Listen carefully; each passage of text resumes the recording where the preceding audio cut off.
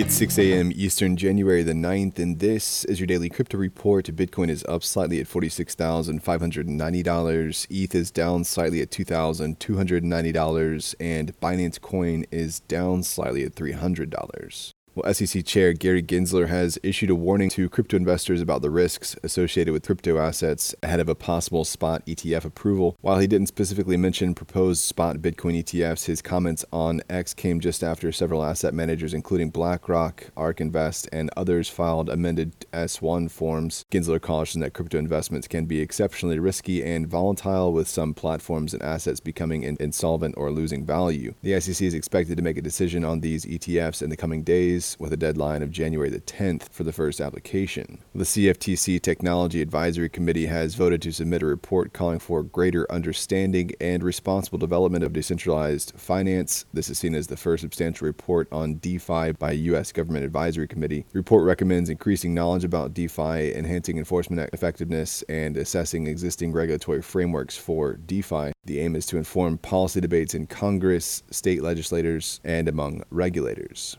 Well, Bitfinex will be discontinuing certain products and services for customers in the UK to comply with regulatory requirements in the country. The changes will impact existing individual and corporate customers who are UK residents, with some exemptions for high net worth corporate entities. Starting from the 10th of January, affected customers will no longer be able to make deposits, enter new contracts, or increase margin positions, but they can still reduce or close positions and withdraw funds. Well, Akash Khosla, former co-founder of Evmos, has returned 59.4 million tokens, worth around $7.6 million, to the Evmos Foundation. The return is aimed at realigning token distribution with the current team and contributions at Evmos. Khosła's departure in May of last year had raised concerns after allegations he tried to sell a large number of native tokens on the market. The move comes as Evmos seeks to improve its token economics. And finally, Upbit Singapore, the affiliate of South Korean crypto exchange Upbit, has secured a major payment institution license from the Monetary Authority of Singapore. Upbit Singapore aims to leverage Singapore's strong regulatory framework and reputation as a financial hub in Asia to become a hub for institutional activities. The company plans to expand its list of digital assets, improve liquidity, and enhance institutional services while prioritizing client protection. Well, that's all for us today. Visit us at dailycryptoreport.io and listen to us everywhere else you podcast under Daily Crypto Report.